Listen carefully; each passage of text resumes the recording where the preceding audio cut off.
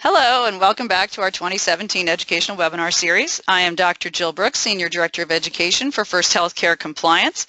At First Healthcare Compliance, we help you with a comprehensive compliance management solution tailored to your business, a hospital network, healthcare practice of any size, billing company, or skilled nursing facility. As part of our complimentary educational webinar series, we bring you experts from around the country to discuss relevant topics in the healthcare industry.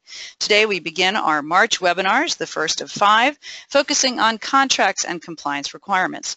We are so happy to have Jennifer Gimler-Brady back presenting for us again today. Jennifer is a partner with Potter Anderson Caroon. She is an immediate past chair of the firm's litigation group and a former member of the firm's executive committee on which she served for over a decade. She currently serves as general counsel to the firm and concentrates her practice in the areas of health law, labor and employment law, and commercial litigation. She regularly advises long-term care providers, physician practices, and other healthcare providers on a variety of issues including licensing and certification, fraud and abuse laws, medical privacy and confidentiality, and litigation matters. Jennifer also counsels employers on labor and employment issues including unionization and collective bargaining, employee supervision, discipline and discharge, sexual harassment, and employment discrimination. Jennifer is a frequent lecturer on such topics as employment practices, fraud and abuse laws, long-term care litigation, antitrust law, medical records confidentiality, compliance under HIPAA, and practice management. Jennifer earned her law degree from the Pennsylvania State University Dickinson School of Law and a health law degree from Widener University School of Law.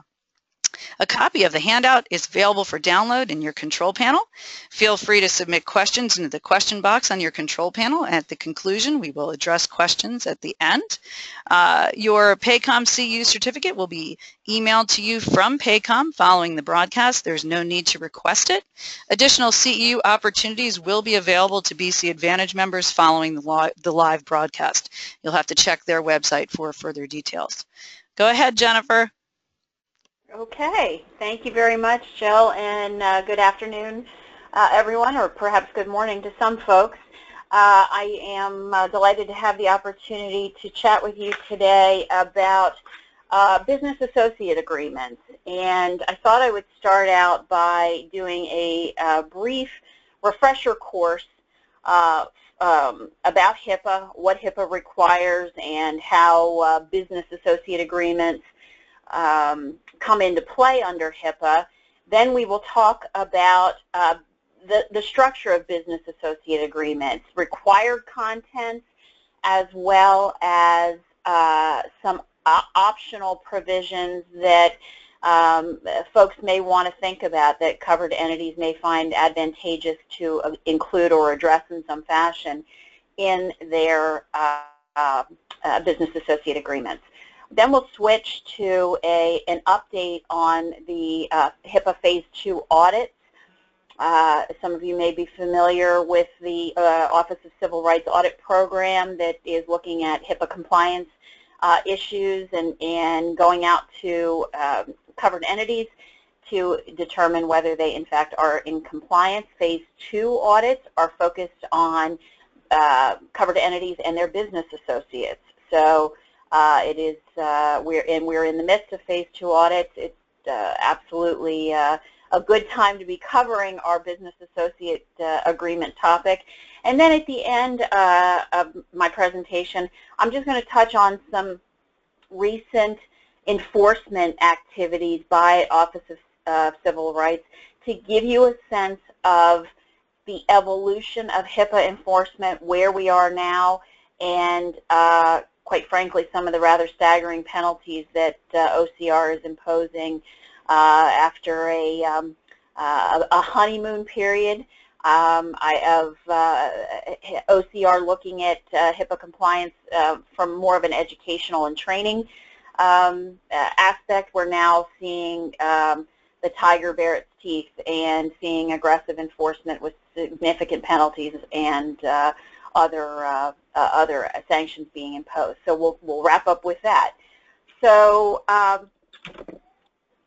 as you all are likely aware, HIPAA does a number of things. The Health Insurance Portability and Accountability Act accomplishes a number of things, but for present purposes, what we're interested in is the privacy rule and the security rule, both of which apply to covered entities. And we'll use that term throughout this discussion. Covered entities are healthcare providers, insurers, and healthcare clearinghouses. Basically, folks who generate and maintain protected health information, or PHI.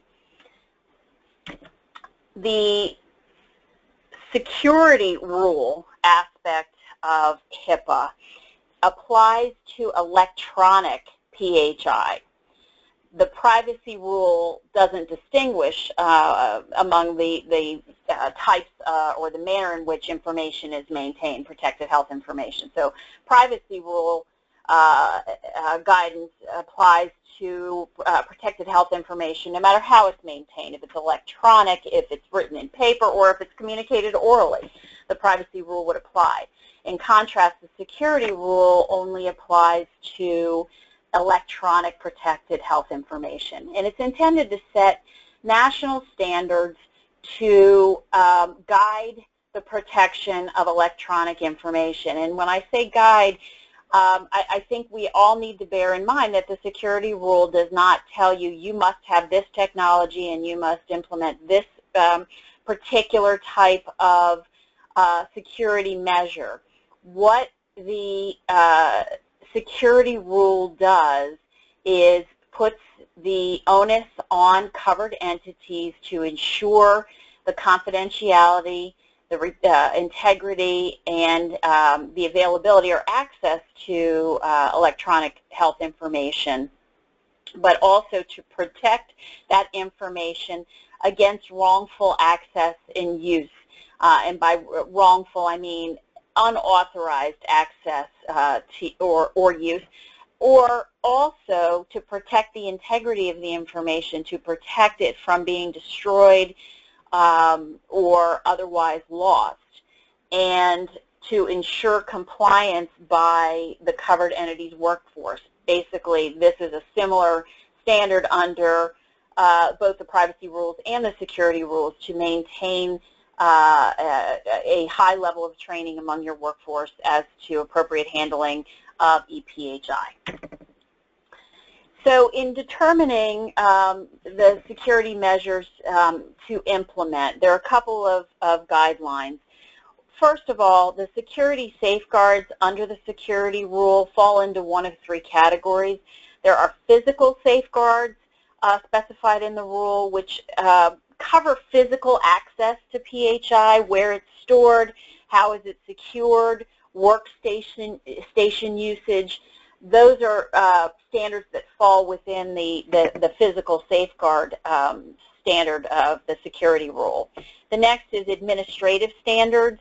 Those are your policies and procedures to implement security protections and to manage the conduct of the workforce vis-a-vis PHI.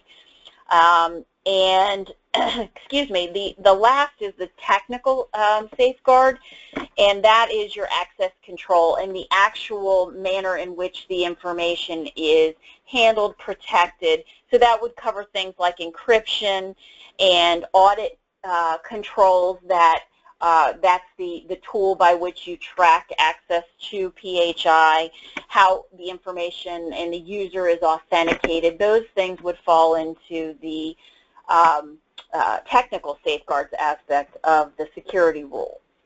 And so when you look at which standards to implement, and each one of those safeguards has numerous standards underneath it. Some are called addressable, others are called required. It's very simple distinction. If it says it's required, you must implement it. If it says it's addressable, you need to look at your organization and decide whether that restriction or that guidance is reasonable and appropriate to the nature of your particular environment. And if you determine that a particular specification is not, you need to document why that is. Why is that specification not appropriate to your environment so that you have that type of audit protection. The fundamental aspects of the security rule are flexibility, scalability, and technology neutrality. And what that means is the rules are not intended, as I said at the outset, to be hard and fast. You must have this requirement or must use this technology. Rather, there's a lot of discretion in the security rule for covered entities to decide what works best for their organization, provided that they're keeping in mind the overarching issue, which is to protect the security and integrity of electronic protected health information. Scalability is a concept that relates to the organization's size.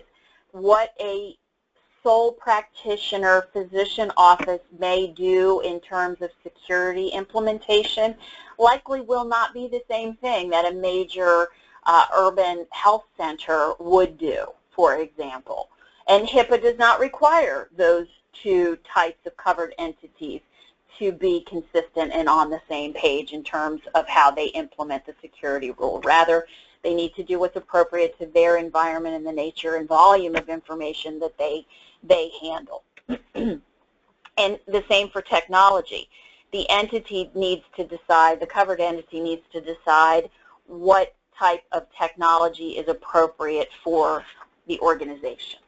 So that's a quick overview of the security rule.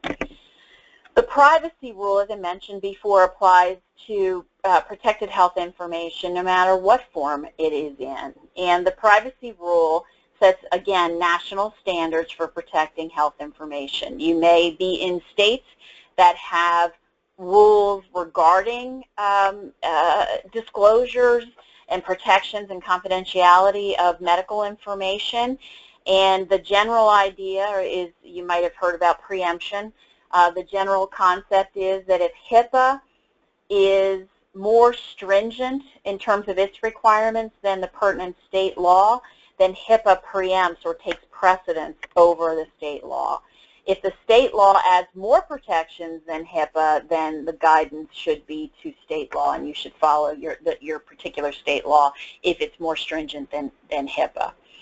But the idea is, under HIPAA, was to set kind of national guidelines for the protection of confidential medical information, and to have consistent standards that covered entities apply to the handling, the disclosure, the use, the sharing, and any changes to the protected health information.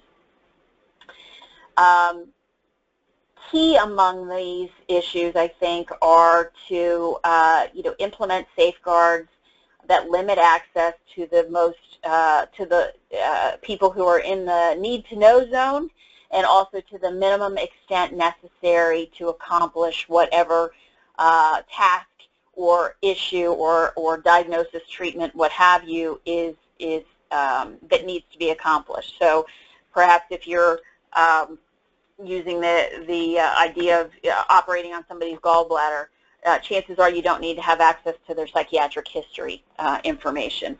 And so HIPAA has built within it a minimum necessary concept where you don't give more information than is necessary to achieve the purpose at hand. Key is, in the privacy rule, is that there's an obligation on the part of covered entities to ensure that service providers who provide various types of services for them that might give them access, the service provider access to protected health information, that there be an agreement in place with that service provider that addresses how that information is to be handled, and we're going to get into some detail about that shortly. And like the security rule, the privacy rule expects covered entities to implement training and regularized training on programs that educate folks on how to protect confidential health information. And as we know, HIPAA violations, if you don't follow the rules, can result in civil and criminal penalties. So a little later, after HIPAA was in the 90s, the HITECH Act came along, and it's really to refine HIPAA in a number of respects. Key among the HITECH Act developments would be the provision that requires HIPAA security and privacy rules and extends them through covered entities to their business associates. Before, if you had a business associate agreement, the business associate agreement is not a new concept. That was in the original HIPAA legislation. But essentially, the liability for a HIPAA violation still stayed with the covered entity. So if your business associate had a breach that gave somebody unauthorized access to PHI, the covered entity was the one still on the hook. They might have contractual remedies as between the covered entity and the business associate, but OCR couldn't go after the business associate for the breach. The buck would stop with the covered entity. Under the HITECH Act, that's no longer the case, and business associates can be as liable, if you will, for a HIPAA breach as a covered entity. The HITECH Act also addresses notification of the subjects of PHI when there is unsecured access to, when there's access to their unsecured information. That's wrongful access. When the security is breached, there are notification requirements. There are restrictions on disclosures and sale of health information. There are some changes about, or refinements would be a better term, about accounting for protected health information disclosures. And again, you see the importance of educating and training covered entities, business associates, as well as individuals on the uses of and the security requirements for protected health information. And importantly, HITECH provided for enhanced HIPAA violation penalties. After the HITECH Act was passed, there was significant rulemaking activity, and ultimately we wound up with an omnibus final rule that was put in place in 2013. That increased civil penalties for HIPAA violations for up to a $1.5 million per year penalty for willful neglect. What you see there is an intent. HIPAA penalties and how significant they are, one of the factors is the intent of the individual involved. And willful neglect, it tends, and the more significant penalties tend to be associated with situations where the covered entity or the business associate, if that's applicable, was actually on notice of the potential risk of a security incident, or on notice that information was not properly secured.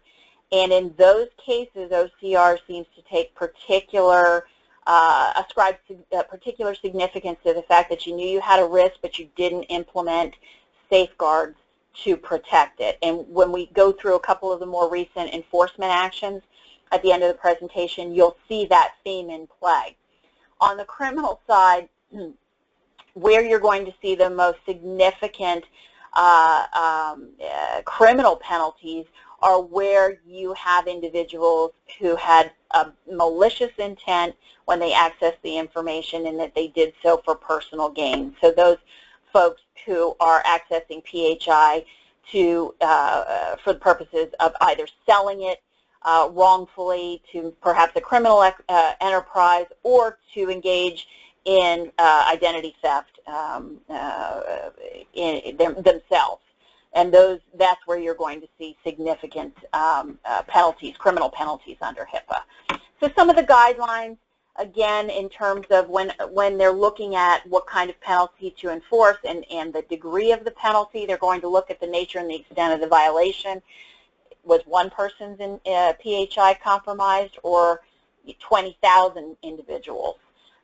They're going to look at the nature and the extent of the harm resulting from a violation. A security breach that discloses perhaps, say, an address only would probably not be viewed as significant as a situation where you have Social Security numbers and other identifying information, birth dates, that type of thing.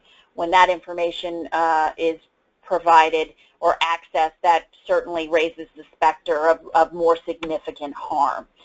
They're going to look at prior compliance, including violations by the covered entity or the business associate. If you're a frequent flyer, you can expect that you are going to have enhanced penalties assessed for a security breach. They'll also look at the financial condition of the covered entity of the business associate to gauge whether the penalty that they're considering could be, put the entity at risk for continued viability, and then other factors that strike them as important at the time. Other things that the HITECH Act did were to expand the rights of individuals to restrict disclosures of PHI, and also to prohibit the sale of PHI without permission. So you cannot, entities that gather and process and obtain PHI and manipulate it in particular ways, they're not at liberty to sell that information without having express permission from the subject of that particular PHI. And then the other rulemaking under HITECH was the breach notification final rule, which requires individuals to be notified if their PHI was unsecured and it was accessed. So this, when I say unsecured, I mean information that's not rendered unreadable or indecipherable through encryption or some other technology. If there's a wrongful access to that information, there's a notification requirement. And then I address for significant breaches of more than 500 individuals, there are certain enhanced notification requirements. So let's talk about business associate agreements and some of the basics and key provisions that you want to make sure your business associate agreements contain, and some other provisions that you may want to consider. Under HIPAA, a business associate is any entity that essentially provides a service to a covered entity that affords that third party access to PHI. Some examples I've included are a third-party administrator, payroll vendors, medical transcriptionists, attorneys, accountants, pharmacy benefits managers. I think sometimes folks forget about their attorneys and perhaps even their accountants because there are independent privileges that apply to interactions with those folks when they are your fiduciary and they're your accountant and have an accountant privilege or an attorney-client privilege. But in addition, that's not enough to protect you under HIPAA. So if you're providing PHI to your attorneys in order to help get legal advice on particular matters of concern, you're going to want to make sure that you have business associate agreements in place with them as well. A business associate also could include any subcontractor of your business associate. So as we'll discuss, an important provision in business associate agreements is that your business associate, if they're entering into subcontracting arrangements, that they put on that subcontractor the same obligations that they have to maintain the confidentiality of PHI and protect it as well. As I mentioned earlier, the BAs are now directly liable, like covered entities, for compliance with HIPAA standards and requirements under the security and privacy rules, and are exposed to the same penalties for violations.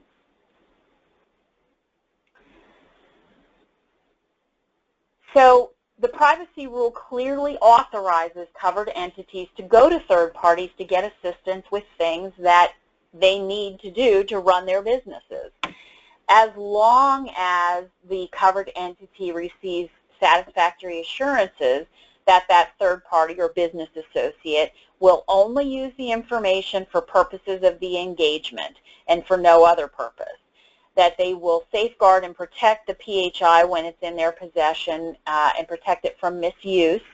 And they will also assist the covered entity in complying with its obligations under the privacy rule. So HIPAA expressly sanctions or permits the use of business associates. And the satisfactory assurances aspect has been reflected in requiring a writing in the form of a contract or an agreement that has commonly been referred to as a business associate agreement. Now, a business associate agreement is not required for every entity, every service provider, every business with which a covered entity does business. If you're working with an entity for services or functions that don't involve the use or disclosure of PHI, and they're not going to have access to PHI, or if they did, it would be incidental at best, a business associate agreement is not required. I do know of some covered entities that err on the side of caution and essentially submit business associate agreements to any entity with which they contract for services so that they are protected. And I can't argue against that. It's a little bit of a belt and suspenders approach, but it's not required. So for example, if you are running or own a medical practice or you know, a major healthcare campus, for example, and you have a contractor, a landscaping contractor that does all the external maintenance, you don't need to have a business associate agreement in place with that contractor where you have a situation where access to PHI is highly unlikely. And if there is any, it would be incidental at most. So that's an example of a situation where you wouldn't need to have a business associate agreement in place. But where you do, business associate agreements should address some important things, and these things are required under HIPAA. You are required to address the permitted uses of PHI by the business associate and address the minimum necessary requirement, and we talked about that earlier, that they will use the information and the minimal amount of information of PHI required to accomplish the goal of the contract or the goal of the engagement. There should be a restriction on use or further disclosure other than is permitted by the BAA or is required by law. And there are some exceptions where entities can use PHI for purposes other than the agreement, for certain law enforcement purposes, for certain public health purposes, and also in some circumstances to defend themselves against a claim of malfeasance or malpractice, something like that.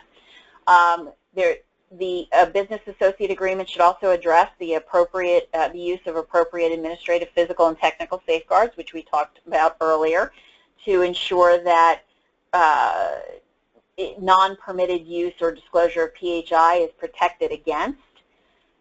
The business associate agreement should contain notification requirements that in the event of a breach or security incident, the business associate is going to notify the covered entity and together work on any notifications that are triggered to either individuals, or if you have a mass breach, the notifications required to the media and to the Office of Civil Rights.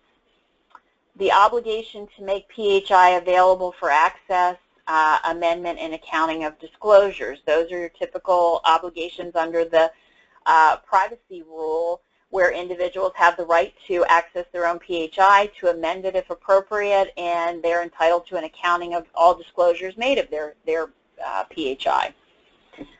The business associate agreement should also deal with the return or destruction of information upon termination of the engagement, and that provide that in the event of a material violation of the BAA, that the BAA will terminate. And a material violation likely would be that information is not being handled appropriately, the PHI is not properly secured, or that there was a major security incident.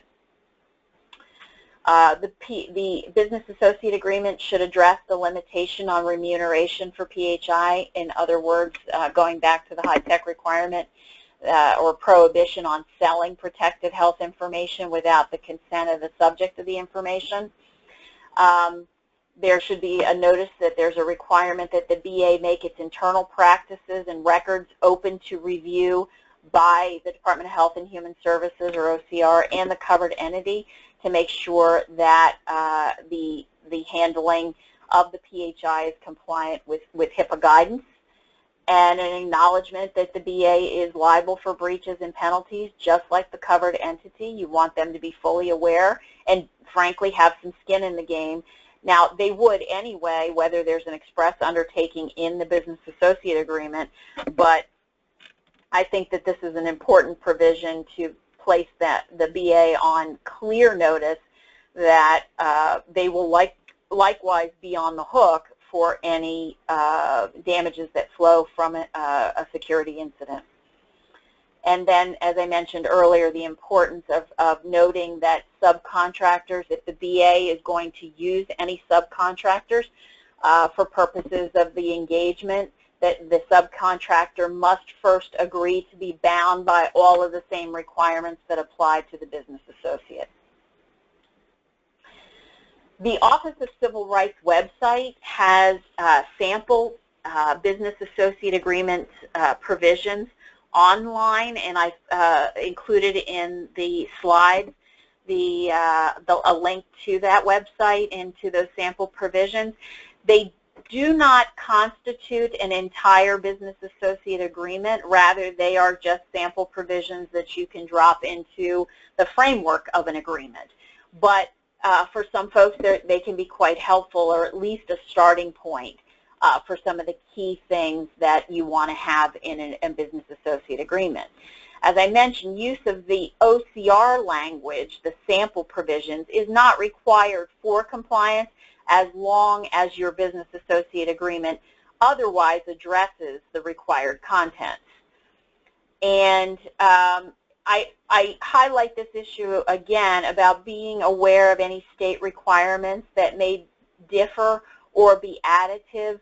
Certain states have very comprehensive medical privacy laws, medical information privacy laws, and so to the extent that your state may impose an obligation that is more stringent than HIPAA and a disclosure may be required or triggered for your BA, make sure you're aware of any applicable state requirements. And be mindful that BAAs are subject to negotiation. After all, they are contracts, and so I know of certain instances and where people perhaps or covered entities have greater bargaining power. They may take the view that their BAA form is a take it or leave it form, and so their business associates feel very restrained in terms of being able to negotiate other provisions. But where you perhaps have a contract among equals, these agreements can be subject to extensive negotiation, and particularly with some of the additional provisions, the add-on provisions that I'm going to talk about next. These are often subject to quite intense negotiation. For example, cyber insurance. This is a really important topic. It's at the forefront because of the very significant data breaches that we've heard about, not just in the healthcare space, but in the retail space and in financial institutions. So more and more you find entities, including law firms, obtaining cyber insurance to give the entity some added protection in the event of a security breach and the damages that can flow from that. And that's because most comprehensive general liability policies don't cover those kinds of losses. And so one of the topics for a business associate agreement, and as a covered entity, the covered entity needs to give extensive thought to this, is whether the BA should be required to have coverage in place that would respond to first and third party losses in the event of a security incident. And being mindful that not all cyber policies are created equal. Obviously, you could get varying degrees of coverage, and you may have a policy in place that the coverage limits are so low that they're not going to be particularly useful in the event of a breach. But you also have other provisions: breach response, defense costs, penalties, damage to the actual data systems themselves, and business interruption that can flow. Those are all issues that you should evaluate in terms of your coverage. We also have to be mindful of the fact that healthcare information provides a treasure trove for someone who's bent on identity theft or selling it to an organization that might have a nefarious purpose in mind. And business associates are a top target because of the nature of the information they have access to. And so I highly recommend that the cyber insurance issue be vetted carefully. Independent contractor status, you see that a lot addressed in business associate agreements, just making a clear statement that the covered entity does not maintain control over how the business associate is doing its work, and that the business associate is performing as an independent contractor and not as an employee of the covered entity. Indemnification, this is probably the most intensely negotiated issue, because the covered entity is going to want a provision that indemnifies it in the event that the business associate is exposed to a security breach. And of course, the business associate wants to limit its liability and its obligations to the fullest extent it can. So this is often a very intensely negotiated provision. Any kind of limitation on liability, again, something that the business associate would typically want to have is limited exposure to liability. On the other side, the covered entity is going to want the business associate to be on the hook to the fullest extent possible. Also provision about no third-party beneficiary. The contract or the business associate agreement is between the two entities, and no one else can claim status as a third-party beneficiary. And then there may be particular safety, security safeguards that you, as a covered entity, want to ensure that the business associate has in place, such as encryption. We'll see in some of the enforcement actions that there have been a number of enforcement cases involving unencrypted data that was on a cell phone or a smartphone that was on a laptop, and OCR doesn't look kindly on that. So that may be a topic to address in your business associate agreement. Another is offshoring provision, where there could be a representation that the business associate will not enter into subcontracts for services with a non-U.S. entity or an offshore entity without the advance approval of the covered entity. And that is because you lose a degree of control, and there's an ongoing question as to whether that entity, that offshore entity, could fall within the jurisdiction of the United States for enforcement if there is a breach.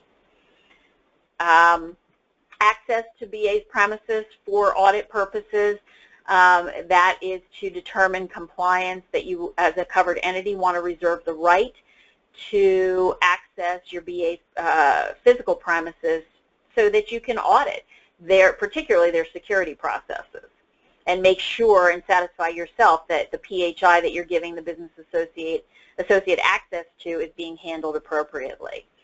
And of course, there's usually a provision that the business associate is permitted to use PHI in the performance of its management and administrative functions. Turning to the audit program, we're phase 2 of HIPAA's OCR's HIPAA audit program is underway. It began this summer when a number of covered entities were selected to participate in HIPAA desk audits. And one of the big pieces of information that was requested of those audits was an identification of all of the covered entities' business associates. That then led to the commencement of business associate audits in the fall.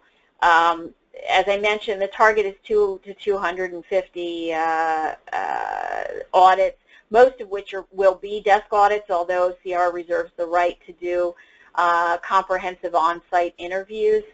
There is an entire audit protocol that is available on the OCR website, which gives you an indication of what an audited entity is going to be reviewed against in terms of the criteria.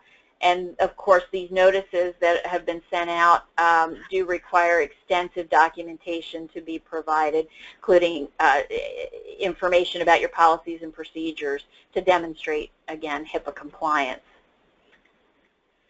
OCR expects to complete most of the desk audits, expected to complete them by the end of the year, and then use the early part of this year for on-site audits. I have not heard of an on-site audit of a business associate yet, but that doesn't mean it's not happening.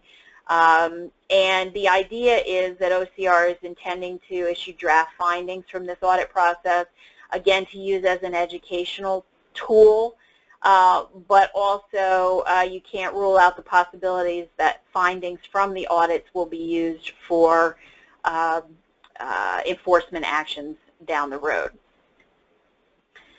I've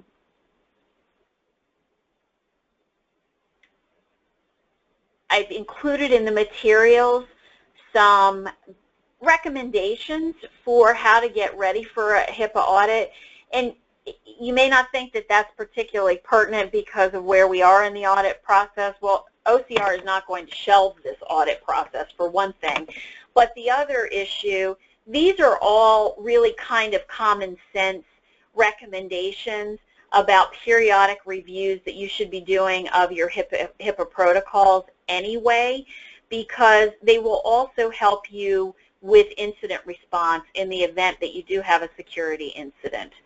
And so making sure that your policies and procedures are current and up to date and are assembled in one location, that's just good practice.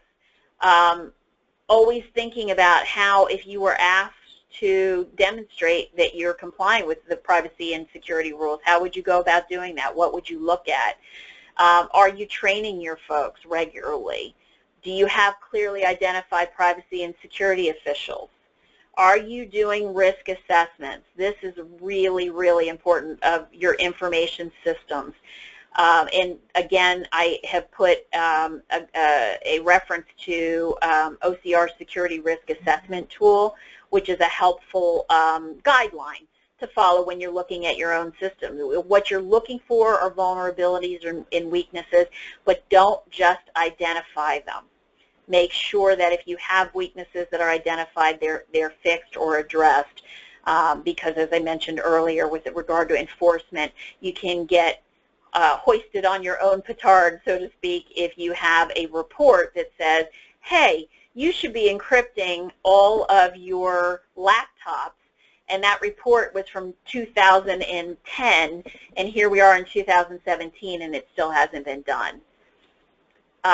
And we've talked about the security standards that are addressable. Doesn't necessarily mean they're optional. You really have to look at whether they're reasonable and appropriate to the size and structure of your organization. And the key is the documentation. If you've made a decision that something isn't appropriate for your organization, do you have documentation to back up your analysis, especially if you choose not to implement a particular implementation standard? Make sure you have your readily accessible list of all your business associates, and make sure the agreements are up to date and that they have all the required terms. And of course, you know, things can change quickly, and at any time there could be an additional issue that HIPAA says business associate agreements should address, so provide for amendment if appropriate. and then have an incident response plan in place in the event that something untoward does happen and PHI becomes exposed. So turning to enforcement, and I should mention, I know some folks had to drop off because of the interruption and they had a hard stop. This is being recorded in its entirety, and this presentation, so it'll be available to you if you need to peel off, and that's certainly understandable, and First Healthcare will make that available to you. A couple of points about enforcement actions. I just wanted to highlight the Catholic Health Services case, because this was the first enforcement action, and that's from the summer of 2016. It's the first enforcement action that OCR has taken against a business associate of a HIPAA-covered entity. And in that case, you had a service provider that provided management and IT services to nursing homes, and a data breach was reported after a business associate employee's phone was stolen.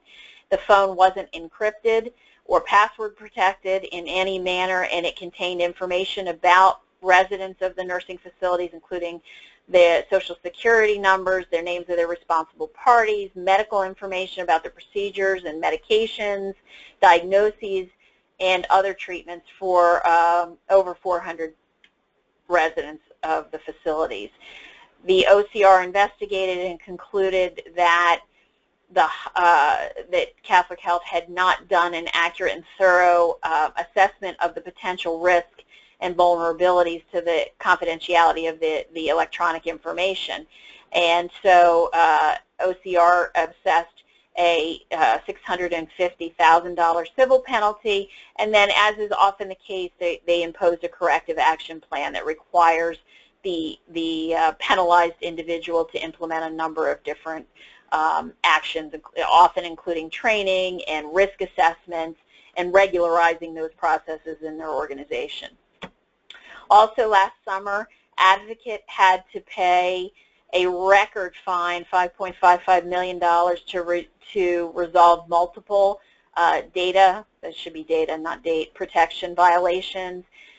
There were significant number of individuals whose records were involved in the breach that resulted from the theft of 4 unencrypted laptops. And also, one of the things that was noteworthy in this particular instance was that Advocate had failed to have business associate agreements ensuring appropriate safeguards of its prior to disclosing information. So when there's an investigation, OCR won't just look at the issue of the specifics of the breach at issue, but they'll look at the broad HIPAA compliance of the organization. And in this case, the findings extended to business associates and the lack of effective agreements. More recently, UMass had to pay a $650,000 fine and have a corrective action plan when a workstation was infected with a malware program, which resulted in access to almost 1,700 individuals' PHI. This was the classic, phishing email sent out and somebody clicked on it. And it caused led to a massive data breach. They did not have a firewall in place, and they hadn't performed a security risk assessment prior to 2015. This incident had occurred in 2013. More recently, within the last month, OCR entered into another whopping settlement of $5.5 million with Memorial Healthcare. That is a multidisciplinary healthcare system, and in that instance, 115,000 individuals' PHI was impermissibly accessed by health system employees and wrongfully disclosed to an affiliated physician office staff. And again, it's the key kinds of information, identifying information, names, birth dates, social security numbers. And what had happened there is that the login credentials of an ex-employee of the affiliated physician's office had never been terminated and were being used daily by others to access EPHI. And this was one where I think OCR felt the need to send a clear message about the lack of an effective compliance program.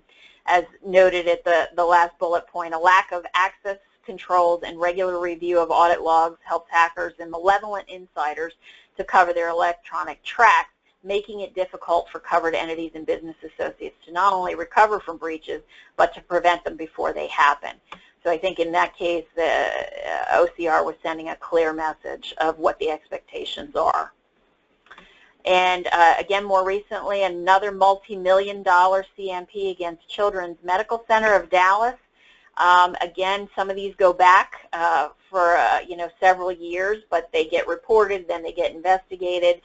And this one stemmed from a 2010 loss of an unencrypted BlackBerry, and with several hundred or a few thousand individuals PHI on it, and that led to a separate, or not led to, but then there was a separate breach report about theft of an unencrypted laptop with another 2,500 individuals PHI compromised. And although in that case they had some physical safeguards, we talked about physical safeguards earlier, to the laptop storage area, which required badge access and a security camera, the area was open to people who weren't authorized to access EPHI. And OCR determined that there was another, this was another instance of a failure to implement a risk assessment plan. And in this particular case, there were prior third-party recommendations to the hospital to conduct such a plan. And there was a failure to encrypt laptops and other access points until 2013, more than 3 years after the initial loss of data through an unencrypted BlackBerry. So again, another instance where OCR is sending a message, and I think that is clearly the theme. If you look back over time in enforcement actions, you will see that the amount of penalties has steadily increased, the dollar value of penalties, as OCR has taken the view that there has been ample time to understand HIPAA's requirements and to implement appropriate safeguards for EPHI. So that brings me to the end of my presentation. Again, my apologies for the delay. I'm happy to take any questions that anyone may have. And again, just a reminder that the presentation will be available in its entirety after its conclusion. Well, thank you, Jennifer. We do have a few questions, and quite a number of people have stayed on, so we'll go ahead and address those. Do we need to have a business associate agreement with other protected entities, such as physician offices or hospitals? What about our state HIE or medical software hardware vendors or cleaning companies that have physical access to a file room? Wow, excellent question. And in general, you do not need to have a business associate agreement with a covered entity if you are working on the same thing, so to speak. So if you have two physicians in different healthcare systems that are collaborating on patient care for a particular patient, you do not need to have a business associate. That is a privileged discussion within the context of treatment, and it does not require any kind of authorization. It's a permitted disclosure under HIPAA, and it doesn't require a business associate agreement. However, if, for example, a physician was asked to provide information to, say, a healthcare system for purposes of a data study that the hospital was doing, I think in that case you may be getting a little bit more remote from a protected or an authorized use. So in that kind of a situation, even though they're both independently covered entities, the purpose of the disclosure is not for treatment, payment, or healthcare operations. So it would not be an otherwise authorized disclosure under HIPAA. I would have a business associate agreement in place in that kind of situation. So I'd be guided by whether or not for covered entity exchanges of information, guided by whether or not the exchange of information would be for treatment, payment, or healthcare operations under HIPAA. If not, I would have a business associate agreement in place. With the caveat that with the example I just gave about sharing patient data, if the data that the physician would provide to the healthcare system for that study is all de-identified anyway, so there's no chance of linking a particular patient to that data, then you probably don't need a business associate agreement because it's not individually identifiable information. But as a matter, just in an abundance of caution, I'd have one in place. The question about your cleaning company, in general, I would say the answer to that question depends on how fastidious the organization is about protecting its PHI both physically, if they have it in hard copy, or having discussions on a telephone or with another provider in the hallway, and how careful they are about their security safeguards with regard to their workstations and other, if they have laptops and things like that. Do they have timed shutdowns that if somebody's not accessing that or using that workstation or computer, it will automatically shut down, and then you have to have access credentials to get back on? The reason I say that is HIPAA only requires a business associate agreement if you're actively being given access to ePHI. If you're PHI. If your access is only incidental at best, which I would normally think a custodial service would at most have access in an incidental kind of way, you don't need a BAA. But in my mind, and I tell my clients this, if you are not super fastidious about making sure that there are no patient files left open on desks or at nurse stations, or that if for some reason I could walk in to an unattended workstation and access your computers, you would want to have a business associate agreement in place with that custodial service. The fact that there could be two healthcare providers, two physicians, or two nurses talking in the hallway when a custodial services person walks by and those two nurses are talking about a patient, I think that would be an incidental release. But if there are if the likelihood that a custodial services employee could have access more than just passing to PHI, if that likelihood is there, again, abundance of caution would say have a business associate agreement in place. Our payroll company does not have access to PHI, only employee information. Am I correct to assume that we do not need a BAA with them? That would be correct. The trigger is whether they have access to your any kind of protected health information. If not, you have to have one in place. Do we need... You may want to have a confidentiality agreement in place. I'm sorry. I would just make the point that you may want to have a confidentiality agreement in place because employee information is protected under privacy laws as well. Not HIPAA necessarily, but other laws.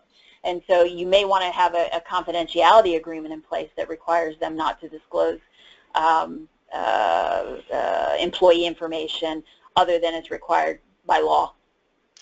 And referring back to the first question, they clarified that for the cleaning company, they would have to, the file room is full of patient records, no patient files are left open, they'd have to intentionally pull one out and look. You still, any comment on that? And then also the hardware, software vendors. My risk-averse nature would come to the fore on that, and if you are in having unsupervised access to a data room like that, where the custodial person could be in there and there would be no office staff around to make sure that they're not looking at something they shouldn't be looking at, I would have a BAA in place. That to me is a real again, to use that term, treasure trove of information in that room. And I think under the right circumstances, OCR could look at that as more than incidental access when you're putting somebody right in the middle of a data storage room or a record storage room, and they could at least theoretically have broad access to confidential information. I'd have one in place in that case. And the hardware, software vendors and state health information exchange? Hardware and software vendors, I would most definitely have a BAA in place if the nature of their work, if it's an electronic medical record software package and they would necessarily have access to electronic medical records, I would definitely have a BAA in place. That would be absolutely required. If it's some other type of software or a hardware vendor for systems that would have no interaction with your electronic information and would not give them any access to electronic PHI, I think you could forego a BAA in that circumstance, but if there's any potential access, you would want to have a BAA in place. The healthcare, the state healthcare information exchange, that's probably a protected release for purposes of care coordination. I'm thinking of, and if I'm thinking of the wrong thing, let me know, but where you're talking about a state health information network where providers throughout the state or who are subscribing to the network could have access to patient information that's uploaded to the network, and that is for really a coordination of care and an improvement of care. I think that that's a protected release in that situation, and all the covered entities would be protected and would not require individual business associate agreements among and between the members who are participants in that network. If you're thinking if it's something else, let's talk about that. But as I see it, that's an information exchange that's designed to promote patient treatment and the quality of treatment. And I think that's if you're dealing with all covered entities as the individuals who would have access to it, I think you don't need to have a BAA in that case. Okay, we'll take one last question. Do we need a business associate agreement for reporting adverse events to manufacturers?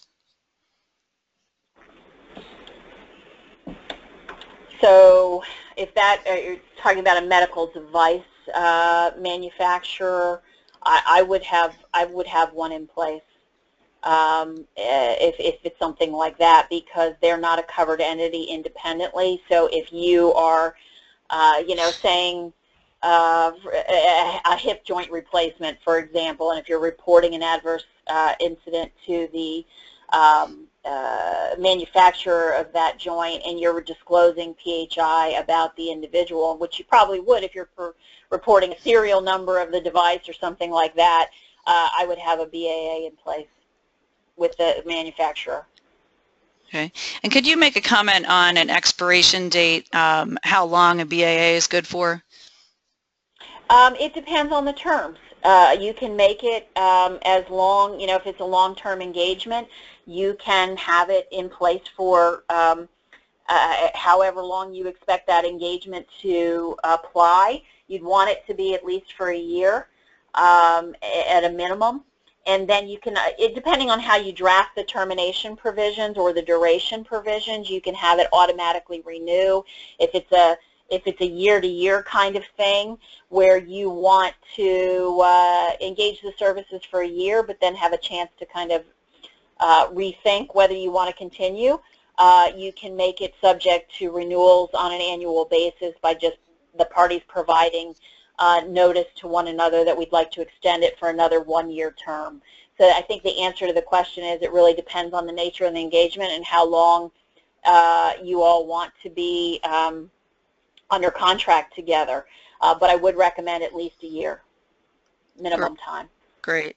Well, Jennifer, thank you very much. I think you deserve an award for pulling this webinar off after that situation. For the attendees, thank you for staying on, and I appreciate your patience. Please join us again next week. We actually have 2 educational webinars on March 7th and March 8th, both at noon Eastern Standard Time. First will be Understanding Your Medical Waste with Matt Jordoff of Choice Med Waste, and then on the 8th, Cybersecurity, HIPAA and state encryption requirements with Todd Sexton of Identilect Technologies. You can register for these webinars and also request a demo of our compliance solution at our website at 1sthcc.com, or you can give us a call at 888-543-4778. Please use Jennifer's contact information on the screen for any further questions. The few questions that we did not have time for, I will send to her. And if you send any more to us, we will forward them on as well. Your Paycom CE certificate and or index number will be emailed to you within a few days following this broadcast. Again, thank you very much for your patience, and have a great day. Thank you all.